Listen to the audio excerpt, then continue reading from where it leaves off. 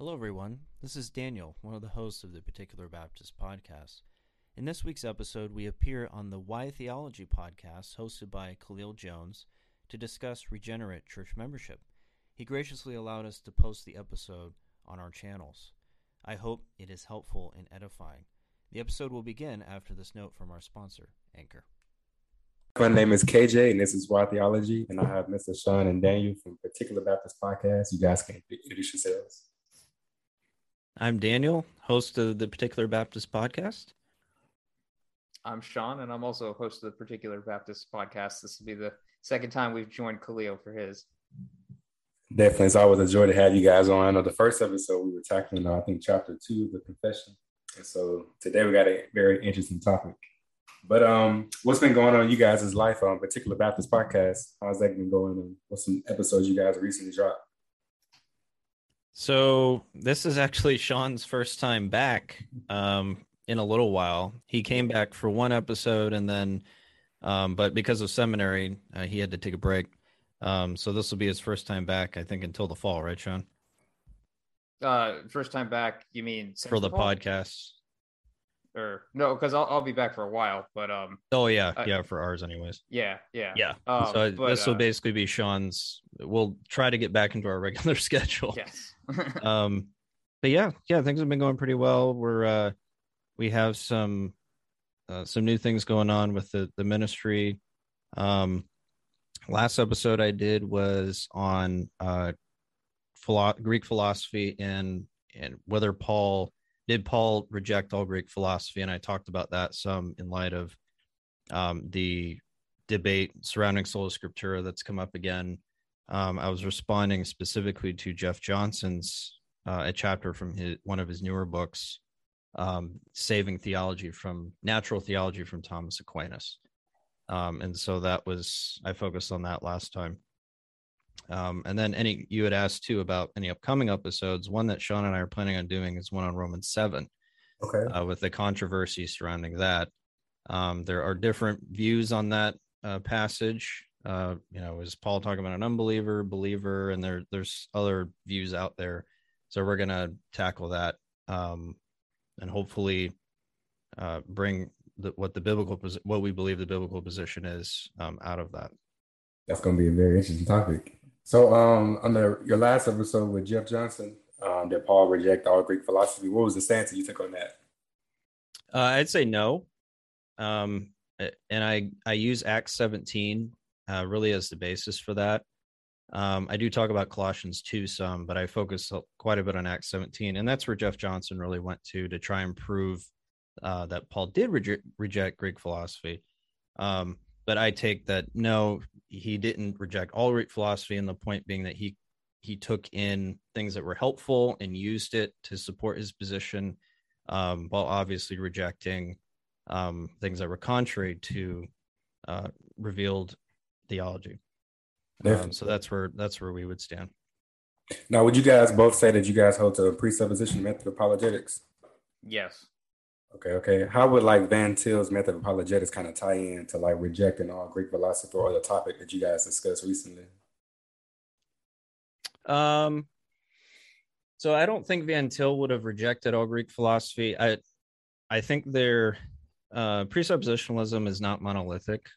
There's different, there's more moderate. I would say I take a more moderate view of the position. I wouldn't say I'm a full-blown presuppositionalist like Jeff Johnson would be. I think there's issues with his view, and we talk about that in a previous episode. But I don't think Van Til would have rejected all of natural theology. I think you can marry classical apologetics and presuppositional apologetics. I think there's a false dichotomy that's been created between the two. And I think there is a way to be able to hold those views consistently. I don't think they're necessarily opposed to each other. Go ahead, Sean. Van Til will borrow from philosophers when he sees need to do so or sees that it's beneficial. Kant. He does borrow from Kant, and we have no issue with that. Yep. He takes what we think is correct from Kant. We just would appreciate it if that standard was held consistently, and that it was okay, as long as we're doing it appropriately, to borrow from other philosophers from history. Definitely. One of my friends who taught me the precept method, he says that like he likes to use like the evidentialist model, kind of like grounded it on scripture and proving how scripture is true. And then if any moment like an atheist may reject that, then he goes to precept method. So I like that because he's like letting the scriptures prove itself to be true and then using that as a means of like sharing the gospel. So it's pretty cool. I like that method. Now today we have a pretty good topic. It's kind of what makes us Baptist, and we're going to talk about church regenerate membership. And so when I say that, what's some immediate things that kind of comes to you guys' minds? Church regenerate membership. I mean, it makes me immediately think of being a Baptist, because that is one of the Baptist distinctives right there, that we believe that as much as is possible for us to determine, because obviously there might be some walking among us in our fellowship that aren't regenerate that we don't know about, but as much as possible, we are striving to have a totally regenerate church. Definitely. Now, do you guys think that, particular Baptists, they've always held to this doctrine? What would you guys say? So, at least for my understanding of a particular Baptist history, we came out of the Congregationalists, and the Congregationalists had basically already come to this conclusion that the local church was supposed to be comprised, in as much as possible, of regenerate members only. And then our particular Baptist forefathers took the next logical step and said, well, if it's supposed to be just regenerate members, why are we baptizing our children? And that was the catalyst for going there. Yeah. And I think our confession speaks very clearly to that. And if they didn't hold to that, it would mean that they are actually falling in line with their Presbyterian or Anglican brethren. So yeah, having a regenerate church membership, I think, was very important to them. Now, how that played out in different church governments, may not have been the same across the board, but I think it's safe to say that they all believed in some form of, you had to be a regenerate believer in order to be part of a local church.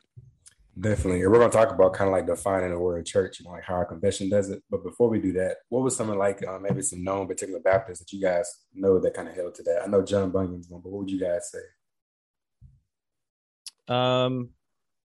I would say Benjamin Keach, William Kiffin, Hanser Knollys, who were all signers of our confession, would have held to a regenerate church membership.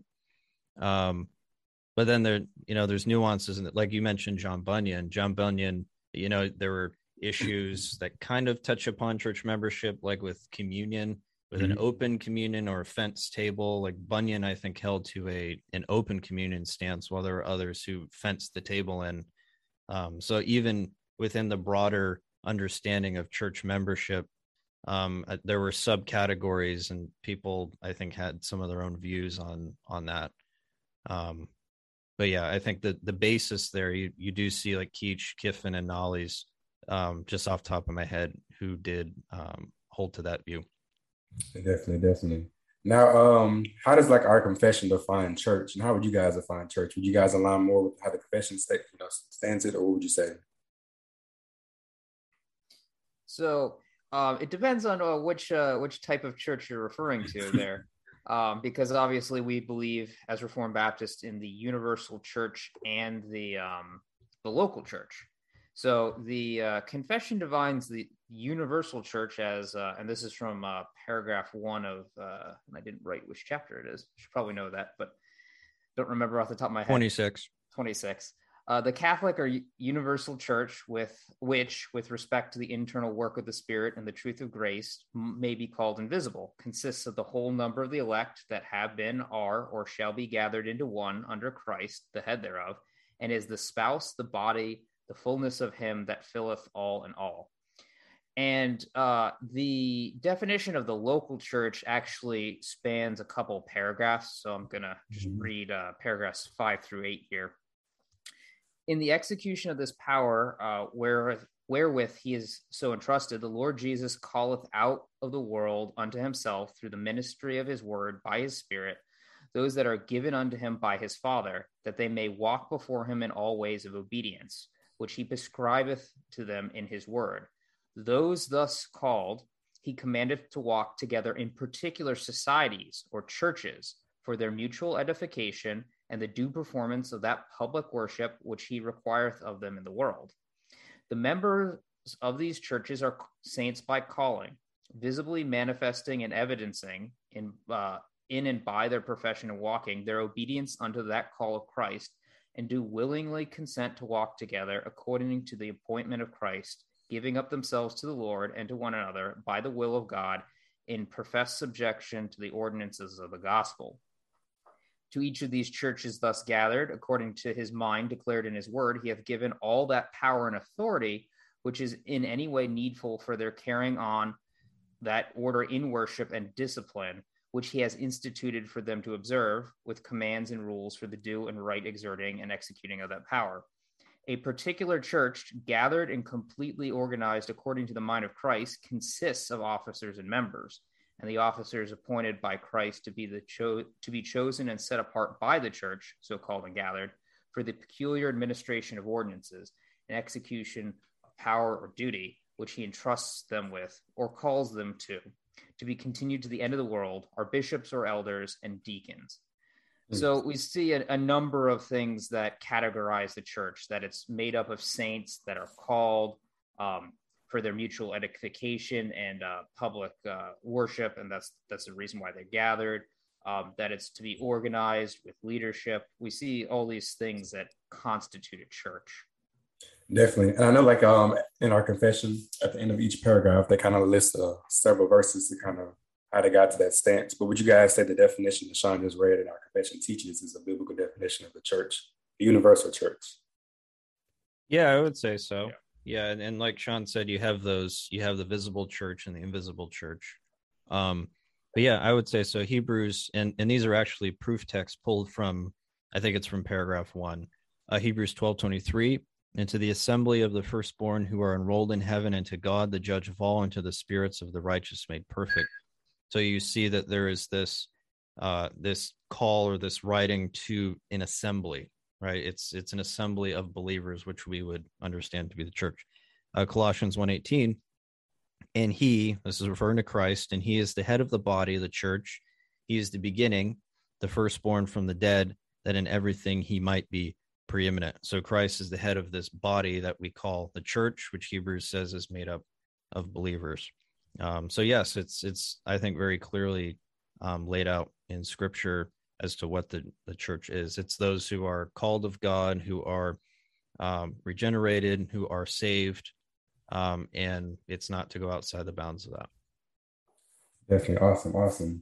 Now, how would that definition, kind of like this is one of the chapters that separates, our confession versus like the Westminster Confession. How does like our definition of the confession states kind of tackle with the issue of like believers, infants being a part of this visible church? What would y'all say?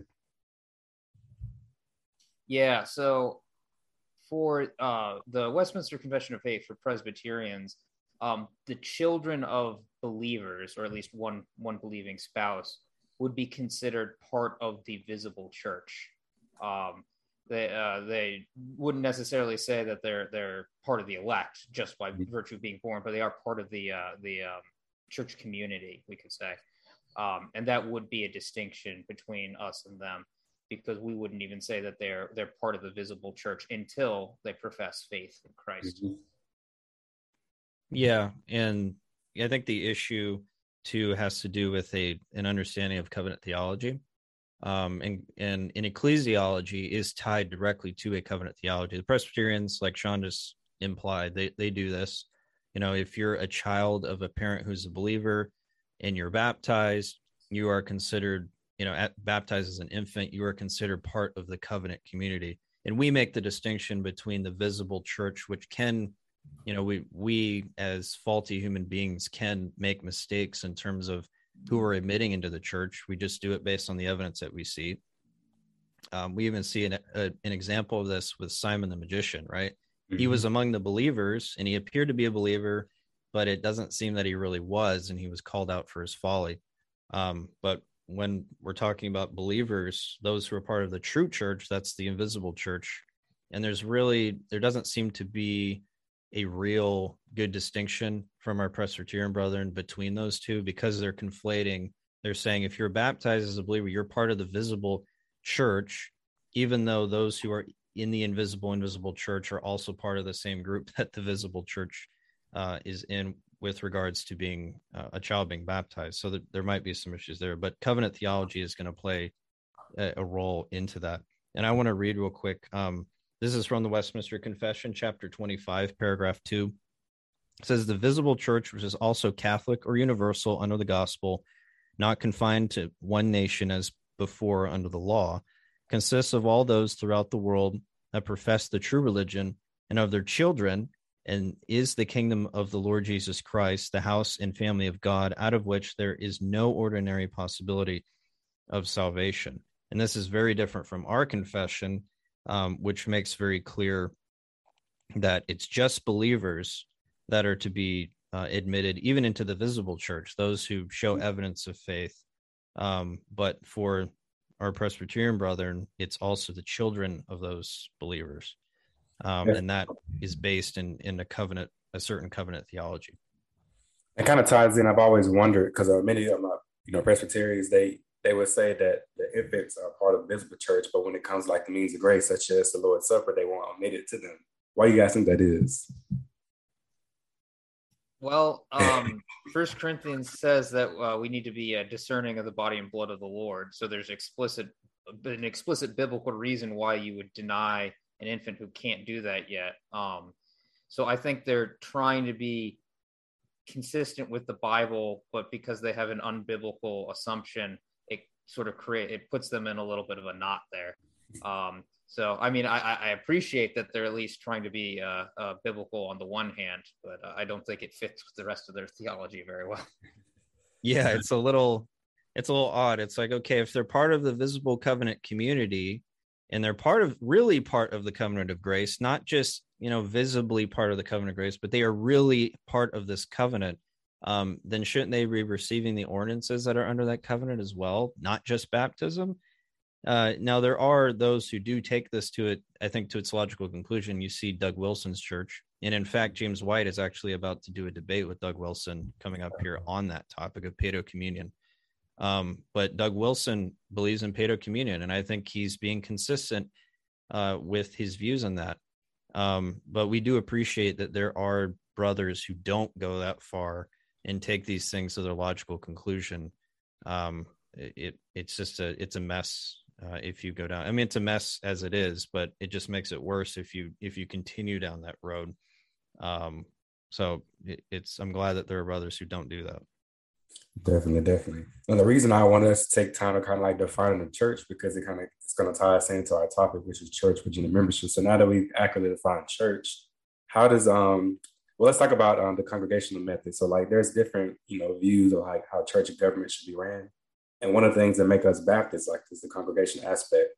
Would you guys agree that most Baptist churches should be ran congregational led, and then the elders leading, not necessarily like ruling? You guys know with the Catholic Church, you have a pope. He's ultimately ruling the church, but we see biblically. I know some Reformed Baptists would say like biblically, the pastor's leading the church. He's not ruling the church; he's leading the church, and the congregation is ultimately kind of all together. What would you guys say about that? I like the way Pastor Po Boon Singh describes it. He's written a lot on particular Baptist ecclesiology, and the way he describes it is the elders rule with congregational consent. It's not this hard distinction between like a pure congregationalism where it's just the congregation and there's no leadership exercising authority, and it's not some sort of Romanish authority with everybody just submitting to whatever is said. It's both. It's a give and take. The elders are described as ruling. Paul says that you're to honor those, especially honor those that rule well, especially those that labor in preaching and teaching.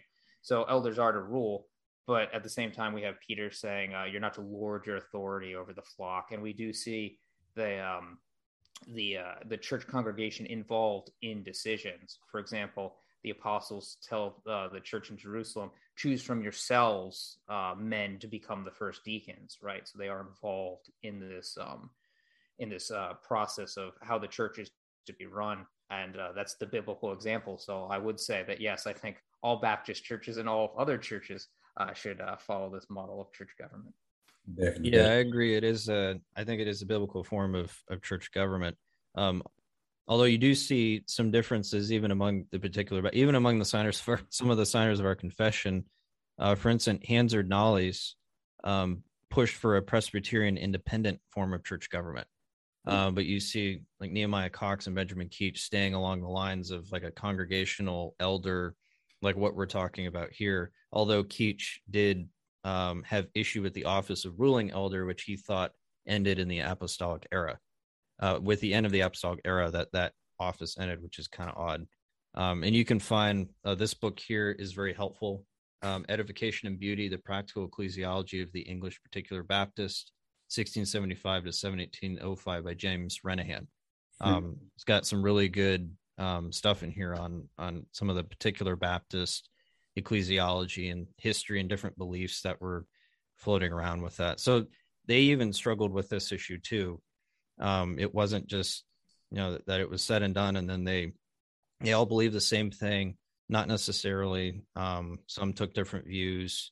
But at the end of the day, they did believe, like I said, regenerate church membership. Mm-hmm. They believed that to be part of the invisible church, the true church, you had to be saved. And to be admitted into the visible church, you had to profess, you had to show signs of being saved in order to be admitted into the church. But how that all played out in terms of governance, not necessarily the same across the board. Definitely. Now, one more question to kind of bring it all into full, so the average listener will understand. How does like the congregational or the Reformed Baptist ecclesiology differ from like the Presbyterian? So, like as we get ready to talk about church regenerate membership, people will know, okay, this makes more sense. How would you guys define that? So, for congregationalism, the local church is self-governing. It's autonomous, and there is no higher authority over it. For a more Presbyterian model, you do have a hierarchy of courts that exercise some level of authority over the local churches. Now, the Westminster Confession does explicitly say when it comes to synods and councils that if they act unbiblically because they can err, that the churches aren't to follow them. So they don't have a popish model of authority over the church, but they do place an authority over the local church that we as Baptists would not think is biblical. Yeah, it's an Episcopalian hierarchy, I believe. Episcopalian kind is of one ruler. For a Presbyterian synod, it's almost like congregations, or it's groups of elders that have been elected. So it is more of and they oversee those local churches. You don't have the independence of a local church that you would find among Baptists. Those, if you're admitted, as my understanding is that if you're to preach at a local Presbyterian church, you would have to be admitted by the presbytery. Essentially, you're examined. You have to be approved by them. You can't just, your local church can't vote you in and then that's it. There has to be a longer, I think, approval process. I don't even know if the congregation would be involved at that point. But at the end of the day, the presbytery would have the ultimate say in terms of if you can preach at a particular local church. I think that is right. That stance is right. Now, we define like the two different church governments and also what congregational method is. How does like our topic today kind of goes, what kind of ties into church regenerate membership? So we think about the congregational method. If we have the church together collectively voting on major decisions, how does the importance of making sure believers are inside this visible church tie into that? What would y'all say? So we got these questions beforehand, so I had time to reflect on it. And it was an interesting question because it didn't immediately strike me as these things are connected, but thinking about it, you almost never see them separated. If you have regenerate church membership, it's almost always with a congregational polity.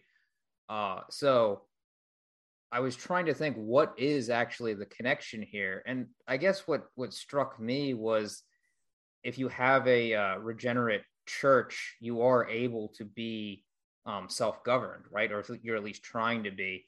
Whereas if you're not expecting that necessarily, then I guess it makes a little bit more sense to be concerned like, oh, well, we have to have an authority over the local church to make sure everything's going in the right direction. But aside for that, I don't know. I don't know if you would come up with anything there, Dan. I guess if you're going to have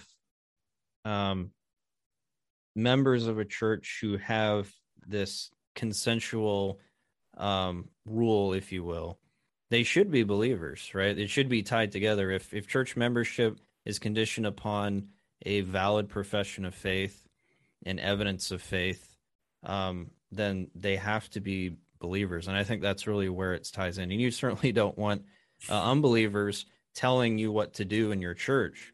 If you don't have a regenerate church membership, then you could have unbelievers who are going to come in and run these things from a pagan perspective. Yep. So it's very important that we have a regenerate church membership. That is an interesting question, though, because they do go together.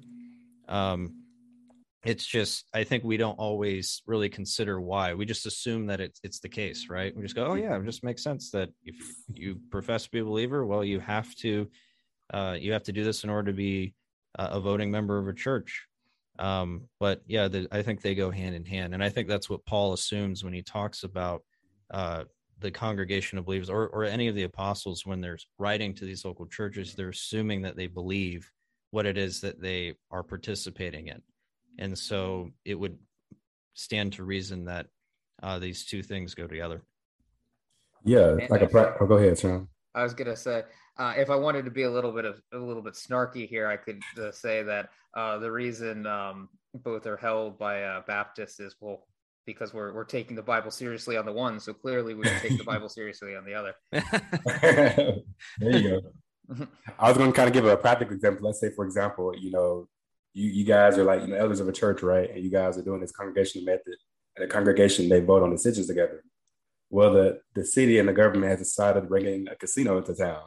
And so the church, they come along and say, okay, hey, are we going to be for this casino or against this casino? How does that church regenerate membership kind of play in that factor?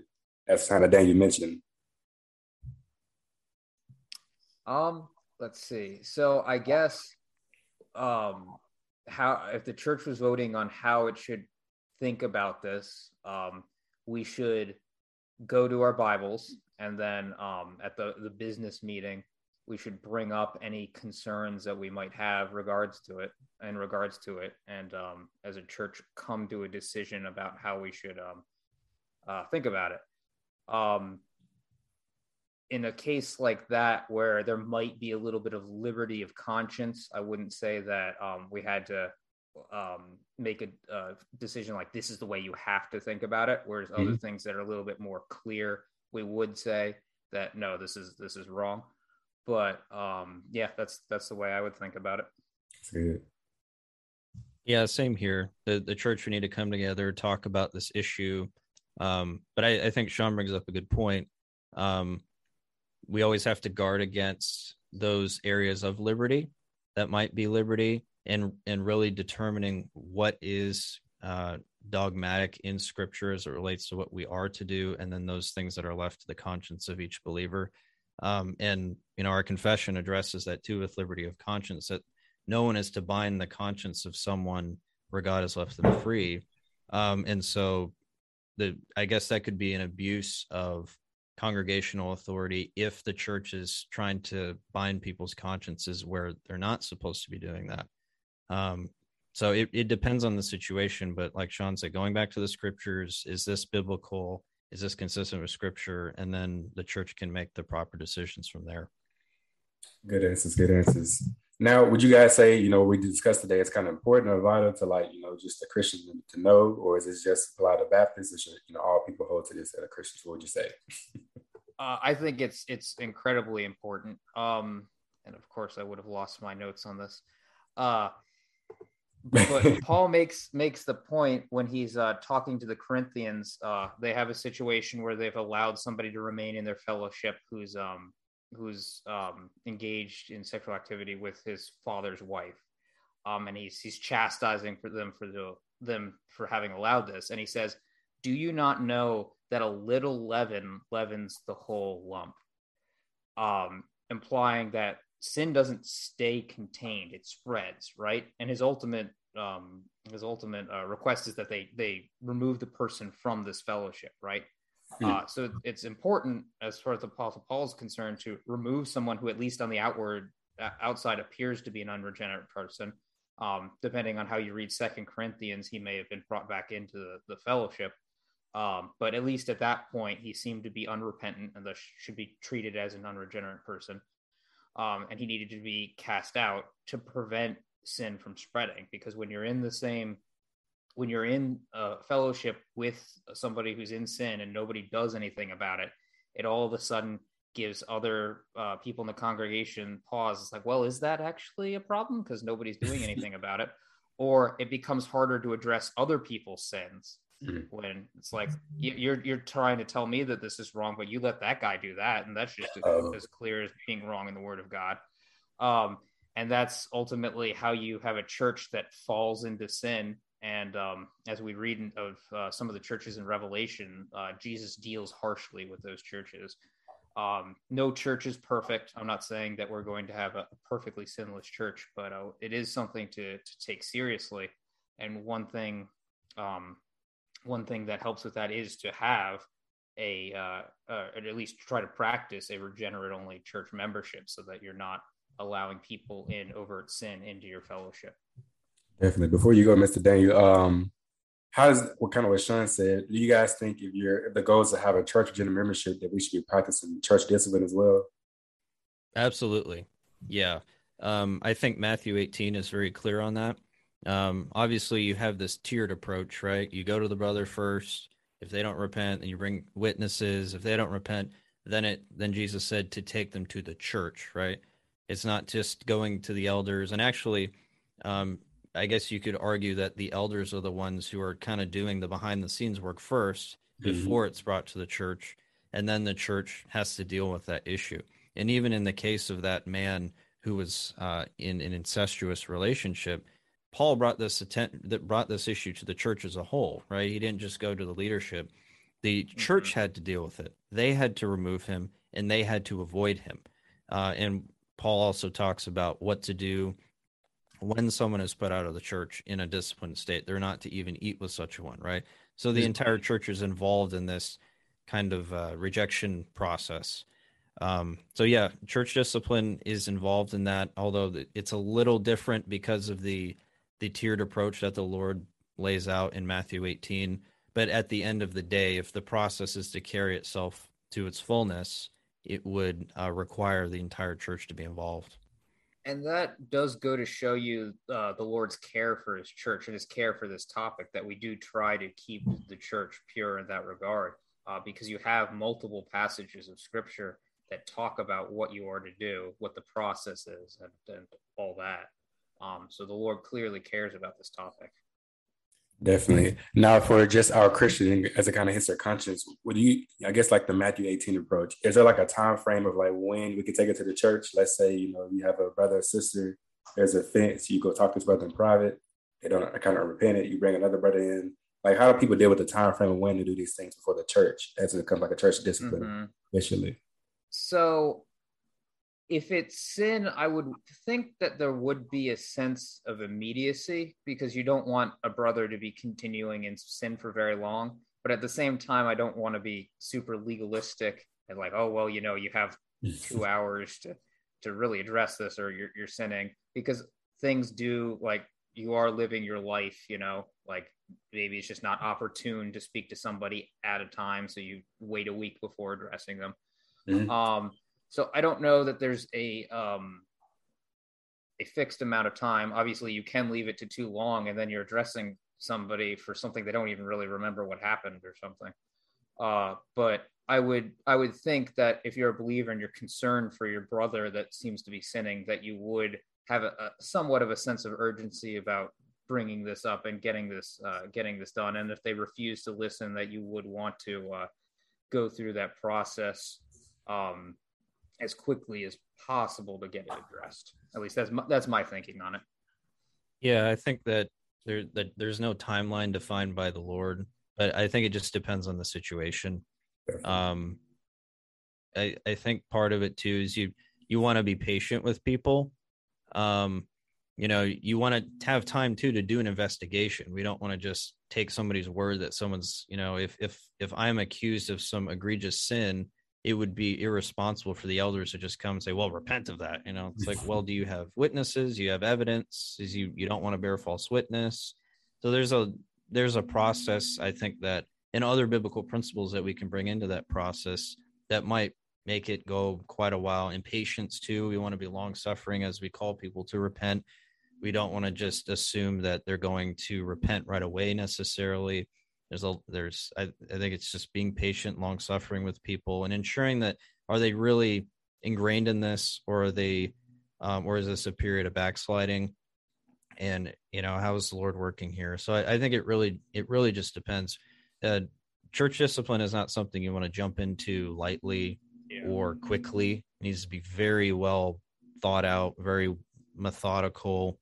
The elders certainly have to make sure they're doing this fairly. They need to be above reproach too, and whoever's involved in this. So the timeline, I think it just depends on the situation and the wisdom that they have at the time.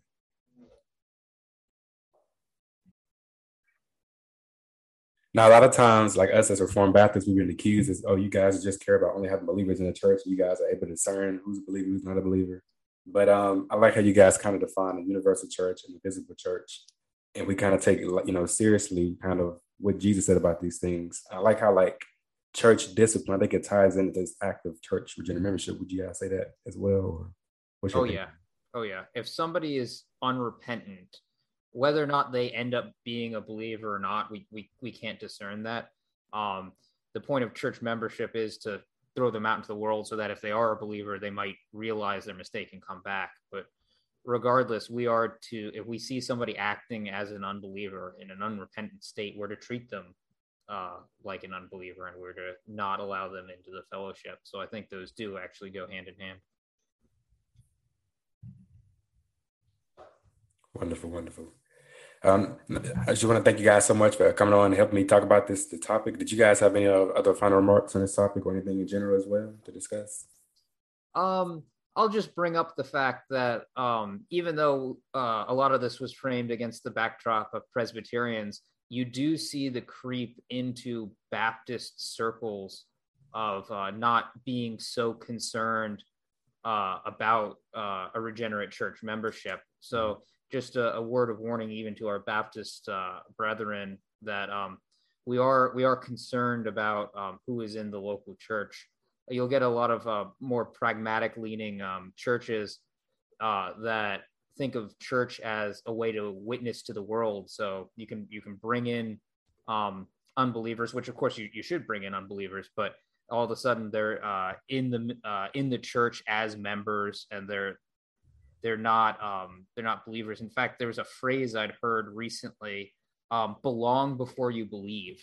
That's a phrase going around saying okay, you can be in the church and you can be serving, but not necessarily a full believer yet. And we would absolutely reject that. The New Testament is clear that you're supposed to have people that are walking as Christians, as members of the church, otherwise they'll be put out. And it really goes to what is the purpose of the church. As we read in our confession, one of the purposes of the church is for the worship of God. And obviously, if you're not actually a believer, you aren't worshiping God as he should be worshipped. Not that any of us worship him as he should be worshipped, but you know what I mean.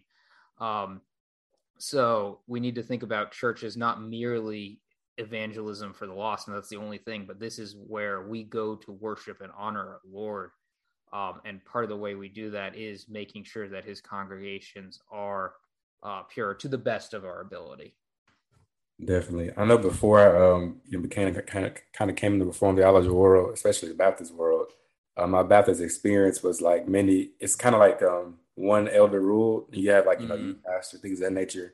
And it's after the pastor gets done preaching, you may do an altar call, and you want to join the church, you start the process immediately right there. Mm-hmm. But it's kind of not in a sense of caring about, okay, is this person really a believer or not? Mm-hmm. I'm not saying that every church is like that, but just my experience, that's kind of what I've seen before I entered the Reformed Baptist world. I can believe it. Yeah, and that's the importance of having a vetting of people. The membership process shouldn't just be, like you're talking about, Cleo, with the altar call. You come forward, you check the box, you say the prayer, whatever it might be, and then, oh, you're a member of the church. That should never be the case. There should be evidence of a profession, but there should be a watchful eye. Is this person, are they exhibiting evidence of faith? Are they obeying God? Are they wanting to serve in the church? Whatever it might be that provides that evidence in accordance with Scripture. So there needs to be time to watch this person and see if there is a real credible profession of faith. Obviously, we can't see the heart. We can only see what we've been given, which is the evidence of the person's profession in life, and that should be the basis of how they're admitted into the church. When you see what happens in some of these bigger churches, like we're seeing now with the Hillsong Bethel Church, right? All these scandals coming out, Carl Lentz and Brian Houston, their inappropriate behavior, probably we all knew it wasn't a church to begin with, a real church. And now their double lives are coming out. It seems. And I think it just goes back to the importance of having the purest membership that we can, and vetting people who come in, and not just accepting them just because they say they're Christians, but they need to show it. They need to provide that evidence to the church, so we can make sure we have as pure of a body as we can. Mm-hmm. And we do want to walk with new believers. We're not expecting perfection, obviously, and people within our membership stumble, and we want to see them restored. So hopefully we're not coming off as legalistic here and talking about wanting a pure church, but taking that into account, that even younger believers will not necessarily be as mature or whatever. We do want to carefully consider who does enter into our fellowship, and not be so unconcerned that we are letting wolves in with the sheep. Definitely. That's why I like the congregational method. It's so important, because a lot of times in the pastor ruled church, his sin are getting called out often, or you have members that want to call that sin, they're kind of scared because they don't know how to approach it. But with the congregational method, I think everybody's held accountable. Like you mentioned, like when someone got sent out of the church, they came to the church and the church confirmed that's calling rather than like the pastor. And this kind of shows you kind of unison. Now, my last question to you guys, if somebody listening right now, they may like Reformed theology, but they're not a believer. What's the gospel, man? How would you guys explain that to them? Oh, wow. All right. This is the perfect way to end, because we can talk about the highest theology possible, but if the people listening aren't even saved, what good have we done for them? So the gospel in a nutshell, well, before we get to the gospel, we have to walk through the bad news. Gospel means good news, but to appreciate why the gospel is good, we have to go to the bad news. And the bad news is that we are all sinners, and God is holy, and God cannot tolerate sin. He cannot wink at it. He cannot sweep it under the rug. He will judge for sins and give the appropriate punishment. And the appropriate punishment for sin against an infinite God is an infinite punishment, and that is eternity in hell. But God, being merciful, being kind, sent his Son into the world to be an atonement for our sins. That is, he bore the penalty for our sins, and he lived a righteous life. And by faith, and faith alone, we are united to him, and we have our sins atoned for, and we have his righteousness credited to our account, so that when we stand before God, it is as if we had not sinned at all. So in order to be saved, you must believe in the Lord Jesus Christ. And that's not merely believing that he exists, because many people believe that he exists. But to believe in him is to trust in him and have faith in him, and to repent of your sins. Not that you will ever walk perfectly before him in this life, but that you recognize, no, my sin was evil, and Jesus has the right as God to tell me what to do. So that is the gospel in a nutshell. I don't know if you wanted to add anything there, Dan. No, that's pretty much it. Yeah, I mean, if there are those who are listening, who are new to Reformed theology, it's not. I think Reformed types can be. We are theologically heavy, and that's good. But if you have theology but you don't have Christ and you're not saved, it doesn't mean anything. At the end of the day, you can have all this head knowledge, But if it doesn't sink into your heart and it transforms you, then it's worthless. So believing in Christ is really the end. Understanding who God is, understanding what the gospel is, that's the end of what we should get at when we're talking about Reformed theology and our confessions and all of these different things surrounding it. It's believing in Christ by faith alone, resting in his work, embracing that as our own, not just intellectually, but really believing it, as Sean said. And we will find rest and peace in Jesus Christ. And then this theology that we have is glorious, and we can see it as consistent and showing us more who God is and helping us to worship him more.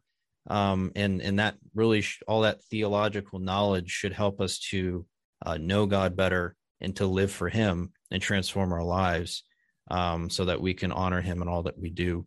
But the gospel is really where it starts, understanding our relationship to God with our sin and embracing the gospel as found in Jesus Christ. Wonderfully said, man. Thank you guys so much for coming on. It's always a joy to kind of partner with you guys. I love listening to you guys' podcast, and so it's always a joy to have you guys. Thank you, brother. Thanks for having us on. Enjoyed talking today. No problem, man.